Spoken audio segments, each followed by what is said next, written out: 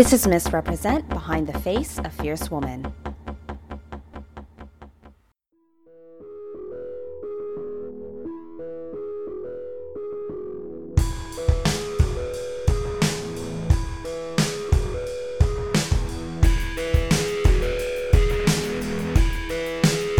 Hey fierce listeners, welcome back to another episode of Misrepresent, Behind the Face, a Fierce Woman. I'm your host, Charlene Sayo. For this episode, I spoke with Dublin-based prostitution survivor, feminist, and author Rachel Moran, who was in Vancouver last December, where she was a guest speaker at the annual Montreal Massacre Memorial, organized by Vancouver's Rape Relief. It was quite an honor to speak with her, and I'm very excited to share this conversation with all of you.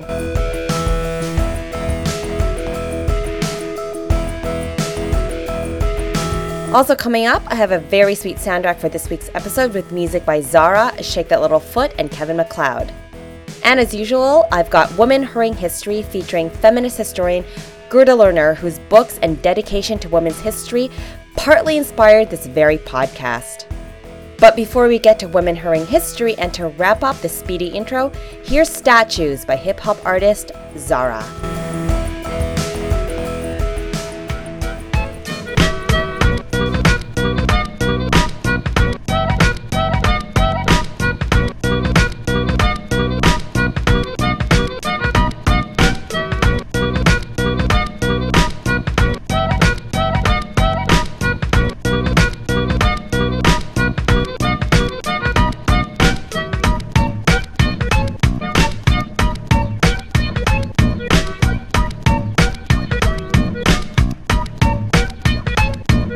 Human society figures squares, human statue cease to exist, squares.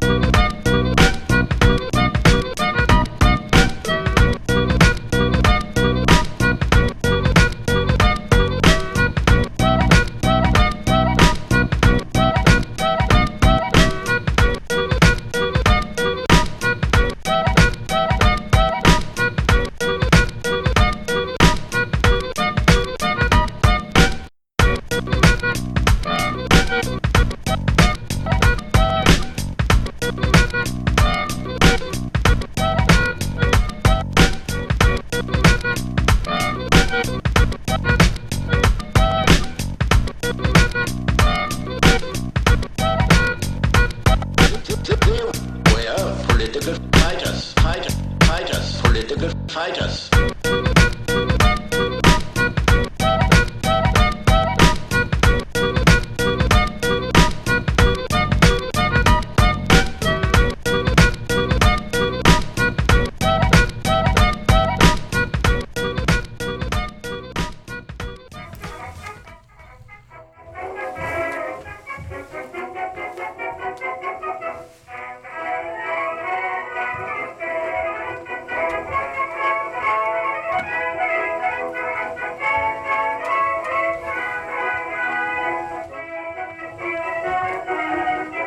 A moment in history, her story, Women Hurrying History.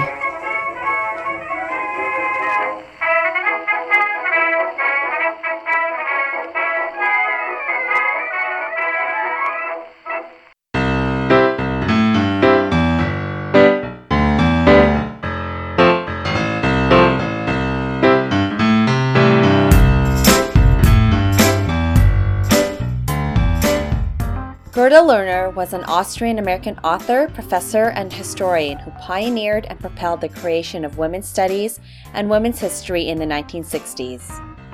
In the early 1980s, Gerda was the president of the American Organization of Historians, and she helped to establish Women's History Month, which is celebrated each year in the month of March. As a student at the New School for Social Research, Gerda noticed the lack of women leaders and history in her academic courses, both at the undergrad and graduate studies level. She was often told by her professors that women's history wasn't an important enough subject to pursue and advised her to stick with real quote-unquote history. While being the fire starter that she was, Gerda furiously dedicated her career and life pursuing women's history and culture. According to the traditional view, women had contributed very little to the making of human society, and even less to the making of the intellectual product of Western civilization. Now, I knew that not to be the case. I knew that that was false. The fact is that women do have a history, that they have participated in making history, but that we have not, until very recently, recognized that. And that has created enormous problems for society as a whole, for both men and women. Her groundbreaking book, The Creation of Patriarchy, first published in 1986, is a culmination of Gerda's research on women's history and takes a radical intellectual approach at centering gender and women in the creation of Western culture and history.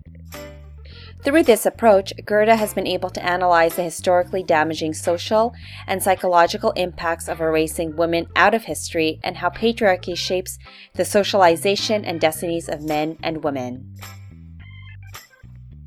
The effect on men has been very bad, too, of the omission of women's history, because men have been given the impression that they're much more important in the world than they actually are, and that's not a good way to become a human being. It has fostered illusions of grandeur. If you can think as a man that everything great in the world and in civilization was created by men, then naturally you have to look down on women. And naturally you have to have different aspirations for your sons and for your daughters. And I don't think that's good for men either.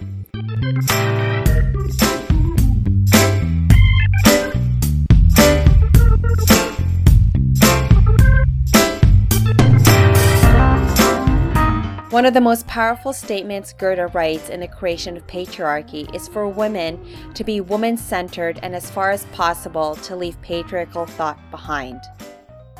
In doing so, women can begin to trust their own female experience as a legitimate human experience.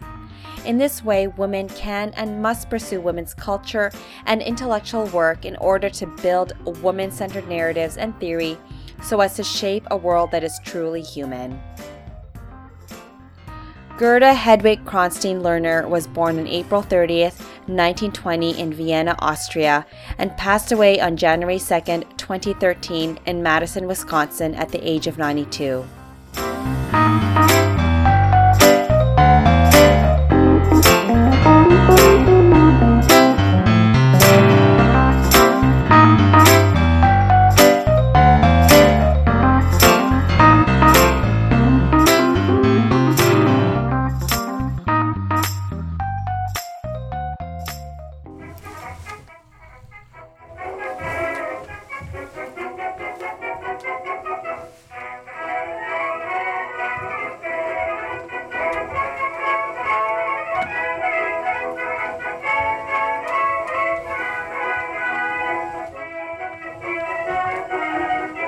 A moment in history, her story, Women Hurrying History.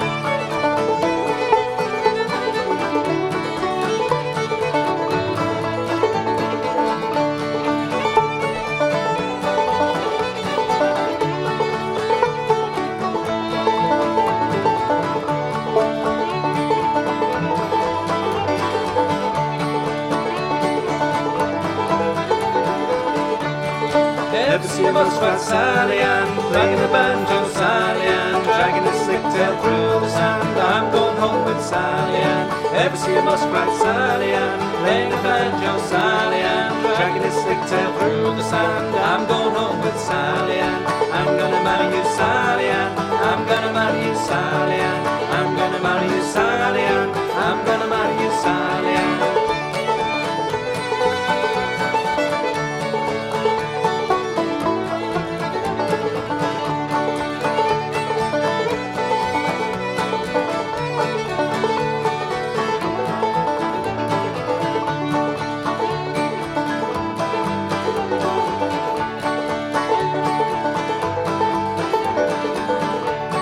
Shake that little foot, Sally Ann. Shake that little foot, Sally Ann. Great big wedding of Sally Ann.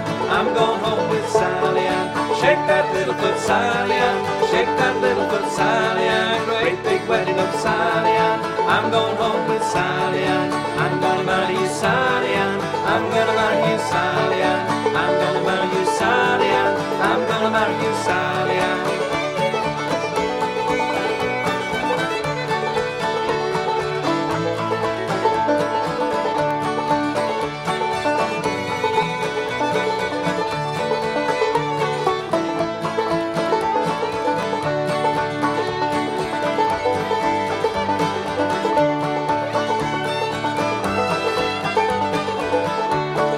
Going to the wedding, Sally Ann. Going to the wedding, Sally Ann. Great big wedding of Sally Ann. I'm going home with Sally Ann. Going to the wedding, Sally Ann. Going to the wedding, Sally Ann. Great big wedding of Sally Ann. I'm going home with Sally Ann. I'm gonna marry you, Sally Ann. I'm gonna marry you, Sally Ann. I'm gonna marry you, Sally Ann. I'm gonna marry you, Sally Ann.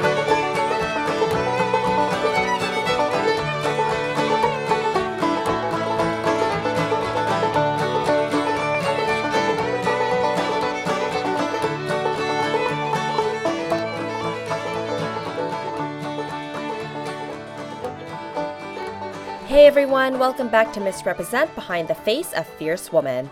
I'm your host, Charlene Sayo, and you just heard Sally Ann, an Irish-inspired track by the English band Shake the Little Foot. My featured guest for today's episode is Dublin-based prostitution survivor, feminist, and writer Rachel Moran. Starting at 15 years old, Rachel was prostituted throughout Ireland for 7 years. After getting out of the sex industry, Rachel entered the Dublin City University, where she completed a journalism degree and won the Hybrid Award for Excellence in Journalism. Her memoir, Paid For: My Journey Through Prostitution, was published in 2013, and Rachel continues to fight for the abolition of prostitution through lectures and campaigns such as Turn Off the Red Light. In 2012, Rachel co-founded Survivors of Prostitution Abuse Calling for Enlightenment, an international organization of prostitution survivors fighting for the end of prostitution and the sex industry. I spoke with Rachel in December in Vancouver, BC, where she was a guest speaker at the Montreal Massacre Memorial, an annual gathering organized by Vancouver Rape Relief. Hi, Rachel. Thank you here for being on Misrepresent in lovely Vancouver. How are you? I'm grand. Thanks for having me on. I'm a big fan of your work and of your book, Paid For: My Journey Through Prostitution, and I'm really glad that you've been here in Vancouver for the last few days talking about your experiences. Yesterday, you were at UBC talking with a handful of students about your experiences in prostitution. So can you just tell my audiences, or for those who don't know who you are and the work that you do, how did you get into prostitution as a young teenager? I ended up in prostitution from a situation of adolescent homelessness. I was 15 at the time and I had been homeless on and off for over a year at that point. And so it's a very typical story. It was very similar to the stories I saw around me during those years. The theme of your talk yesterday was called What the Sex Trade Doesn't Want You to Know. And a lot of it, you talked about poverty and the lack of choices. And in the pro-sex lobby movement, that hardly ever comes up, or at least the impact of poverty isn't really something that is highlighted. It's always about the choice. So is that one of the things that the pro-lobby movement doesn't want you to know, or the sex trade movement doesn't want the wider audiences to really understand the poverty and the lack of choices? Well, they're framing prostitution as an issue of choice and consent and agency. So, of course, they don't want people to understand that choice and consent and agency exists in such a very extremely tight and narrow sense that it may as well not exist at all. You could frame what the sex trade lobby doesn't want you to know in the space of a single word, and if you were to do that, that word would be truth. They simply don't want you to know the truth. It does not suit their agenda. Now, yesterday was really interesting because you started by saying that there are certain terms that you don't necessarily agree with. And one of them was, and if you just correct me, was that you didn't want to say the sex trade, but you would rather call it an institution in terms of the trafficking and the prostitution of women. Can you talk a little bit more about that? What I had said was that I don't like the word industry in connection with prostitution. I use trade rather than industry because with industry you have a lot of strong connotations which are positive. The idea that we have about industries is that there's something that give back to society, whereas prostitution is something that only ever takes away. What is the taking away? Because most people will say, well, prostitution or sexual services provides pleasure. You have industries or you have companies where disabled men can access women. Where do you stand on that? Is that something that takes away from a woman? But how do you respond to those who say, well, these women are giving something back to these men? Well, I'd say that's just bald ridiculous and amusing almost. On the issue of pleasure, I would say pleasure for who? Who's getting the pleasure? And since when was pleasure ever an excuse that we would use or a free pass that we would give to look the other way to violation and oppression? It's absolutely crazy that any of our opponents would say that this is an issue of pleasure. It may well be an issue of pleasure for the men involved, for the exploiters. And since when was there pleasure anything that we should frame legislation around? Now, some of the conditions of prostitution is really one of violence. In fact, you've written extensively about that in your book, that violence is inherent in prostitution, and even in your experiences, you've had a gun held at you, you've had your head stabbed by a bottle, you've been beaten numerous times, and yet the assumption that there is no violence in prostitution, if we made it legal, that it would go away. How do people separate that, or how are they able to gloss over that? Well, I remember when I was 16 having a conversation with a friend of mine. We were actually standing in the red light zone prostituting at the time. She was a couple of years older than I was, and we were talking about the issue of legalisation. And I remember saying to her that maybe if this was legalised we would be safer. I was utterly clueless as to what actually went on in legalised countries, under legalised regimes, where you decriminalise pimps along the style of what's going on in New Zealand, or where you legalise and regulate along the lines of what's going on in certain states in Australia and across Europe, at least a half a dozen different European countries. When you move into those zones of legislation, what you do is you increase the market. That happens immediately. And every level of violence out there that you can imagine has been documented to shoot up dramatically under those regimes. So in my ignorance at the time, I had some sense that legalisation might put some kind of shape on this that controlled or contained what was happening within it. And a lot of people, well-intentioned people, argue for these structures out of a sense of genuine concern for the women involved. And I do recognise that a lot of that concern is genuine, but it's also dangerously misguided. And we need to, before we start thinking about the legislation we should frame, we should look at the way that that's shook down in the countries that have had it, because some of those countries have had it for decades. Holland has had it now for, since the 70s? It's been around for a long time in Holland. And we can see the absolute rancid effect that that's had on Dutch culture and Dutch people and Dutch women in particular. Thank you for that, because as we were talking before, I've been to Holland, into the red light district, and could really see that the legalization of prostitution didn't actually stop, for example, street prostitution, as a lot of pro-legalization lobbyists will say. They would stop street prostitution, but I still saw it there happening, actually. So it didn't actually stop it at all. No, of course it didn't. And I mean, you can't stop anything by encouraging it. It's it's pretty bloody dumb, actually, when you think about it. That people, what we buy into as people when we don't understand issues. I've no doubt I've been guilty of it on other issues that I would be clueless about. But people really need to interrogate, like I said, what has happened in these countries.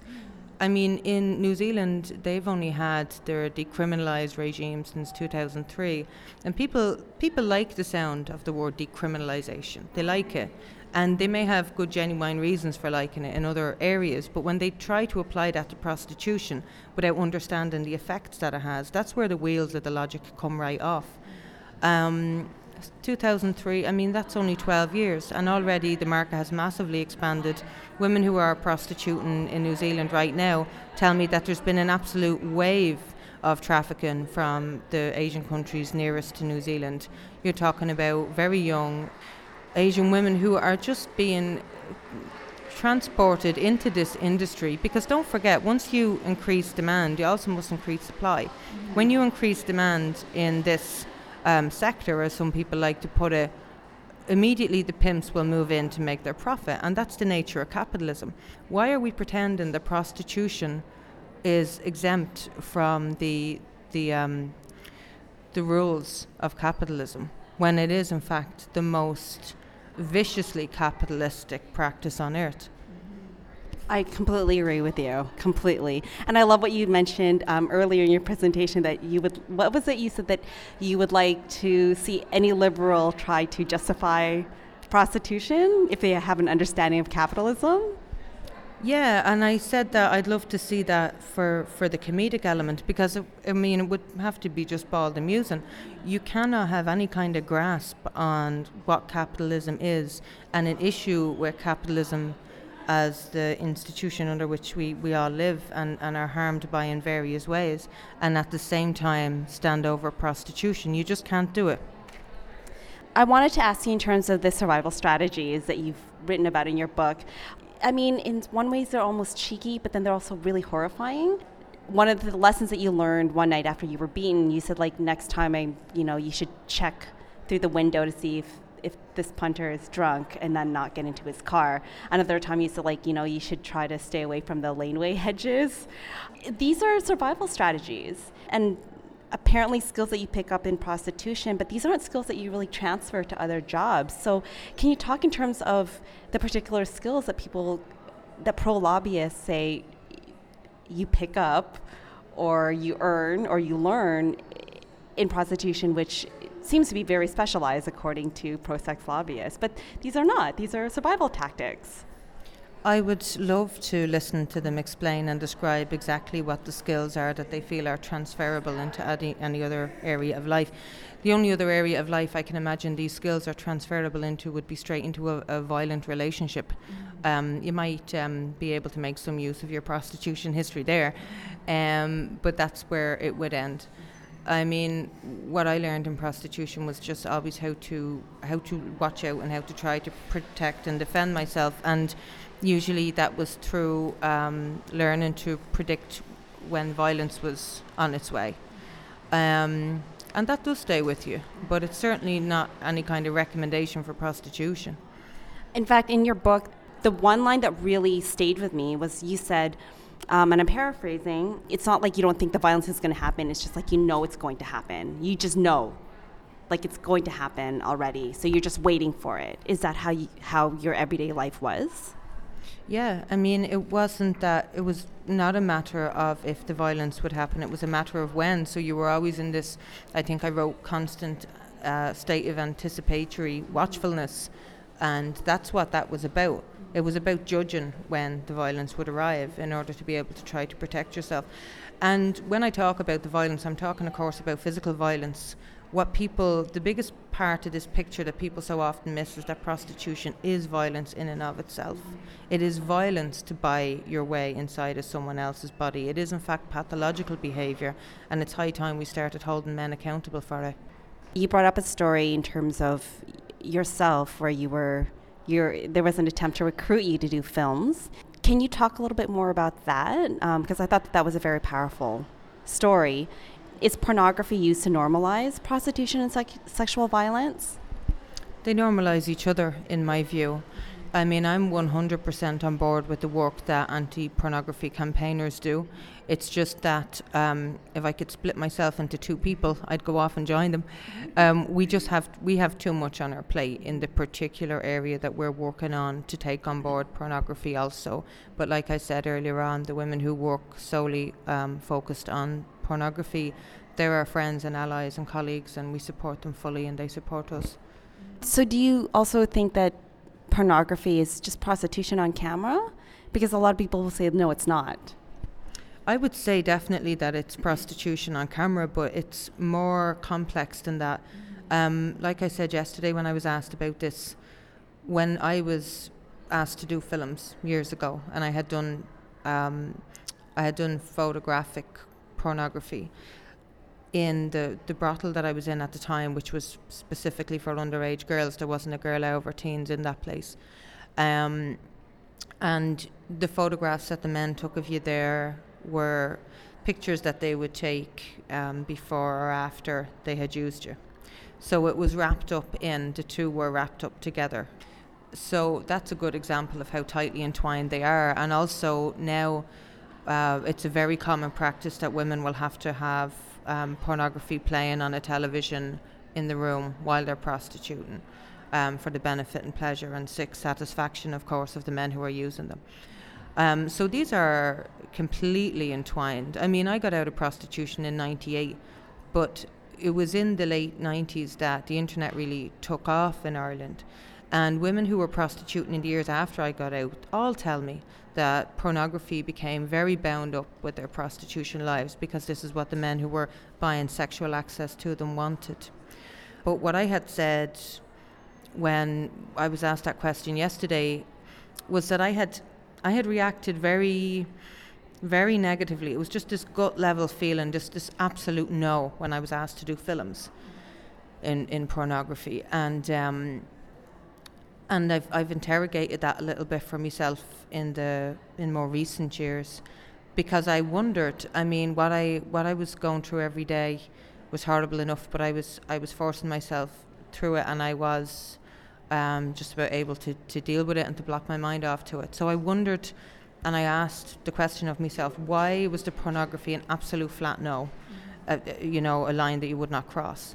And I eventually came to the understanding that what it was about was prostitution was something that I was bearing for the sake of somebody's pleasure and satisfaction, but there was an added layer of contempt to the idea of pornographic films for me, because I felt that I would be living the same horrible experience but on camera and for the benefit of people's entertainment, and that was a distinction for me.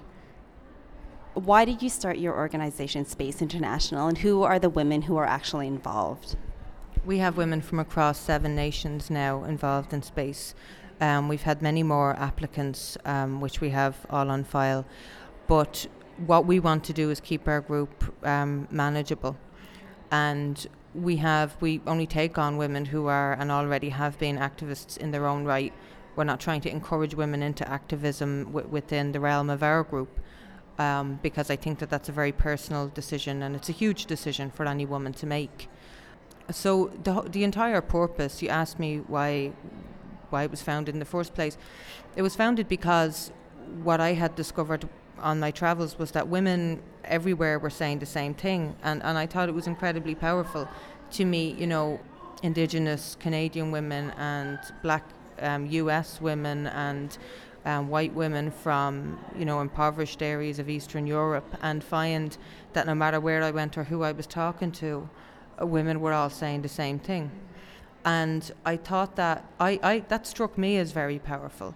And I knew if it struck me as powerful, being a woman who had lived it, it would strike people who had no idea as very powerful. Because if you sit in front of a panel and you have a black woman, a white woman, a brown woman, an English woman, a German woman, a Danish woman, and so on and so forth, and you hear them, and you hear the reality of their lives in all these different disconnected places, women who had never known each other back in the day, I mean, even our US members, they were all prostituting in completely different cities and didn't know each other while they were actually in the life. And they're all drawing the same conclusions. That's a very powerful thing, and I felt that as a movement we ought to harness that and showcase that in order to raise awareness, educate people. You shared that the violence that you experience in prostitution, which is quite horrific, but then you're also experiencing violence now, just doing your work, fighting against the institution of prostitution.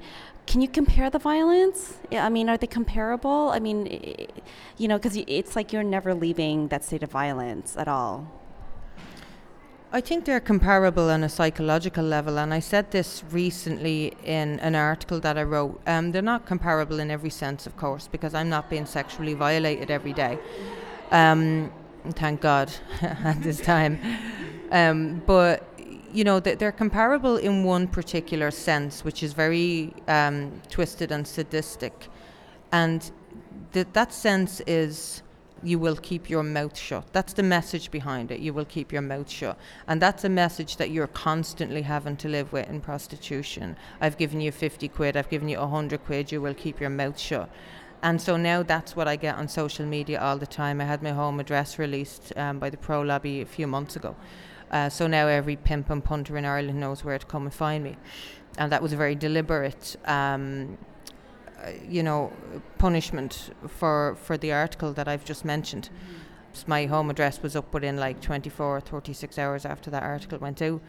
So, and that was the first time that I had spoken about the abuse that I get, from the other side of the political divide.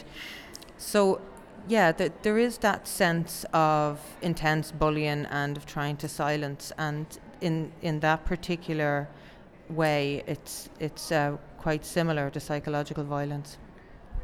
Thank you for that. And just one last question: how do you find the strength to not keep your mouth shut, because you keep working, and you're an incredibly strong woman who's inspiring a lot of other women to also speak up? So how do you keep going? I just think that I just have contempt is not even strong enough a word for the way I feel about people who will push a political lie that they know is monstrously damaging and harmful for women all over the world, women who are much more vulnerable than I am, most of them. And I mean much more, and I'm talking about women all over the developing world, like women who are living on a few cents a day and having to go through hell for it. If these decriminalisation policies that our political opponents want to have implemented are implemented in these countries, do they not understand the absolute hell that they are sentencing those women to in the longer term, and not only those women but their children and their children's children, given of course that they are girls? It's absolutely disgusting, and it's in the face of that that I defiantly keep going, because they're just not going to shut us up. We know what prostitution is. They can stop lying about it, and that's a very commonly shared feeling among survivors. And I have to say, like, there are some of us that are more publicly prominent than others, only because we've taken part in documentaries or we've written books or whatever. But there are women all over this world who work just as hard as I do, and they're working behind the scenes, dealing with politicians and such work, and delivering frontline services and doing enormous work around this issue. And there are hundreds and hundreds of them. And the public, in the general public, may not be very aware of them, but our opponents are very aware of them, and they know that they've got a problem on their hands with those women, I'm glad to say. Thank you very much, Rachel, for being on Misrepresent. Good luck with your travels, and I will follow your work. Thank you so much. Thank you, Charlene.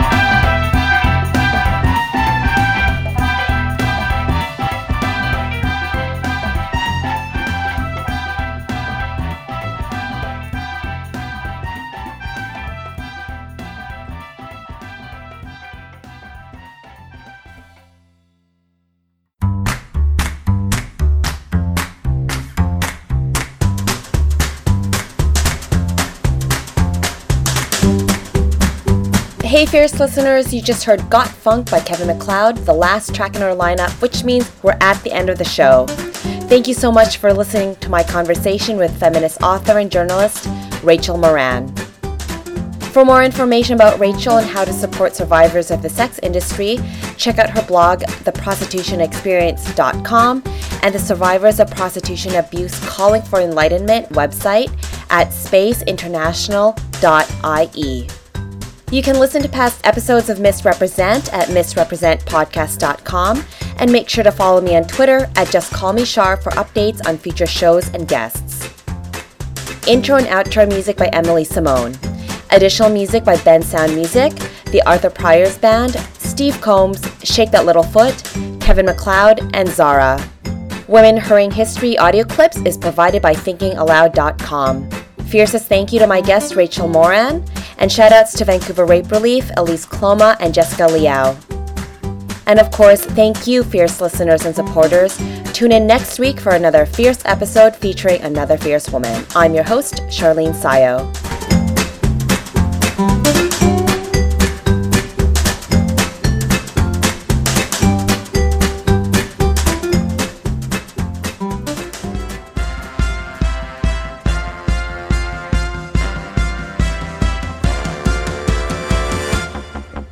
This is Misrepresent, Behind the Face, a Fierce Woman.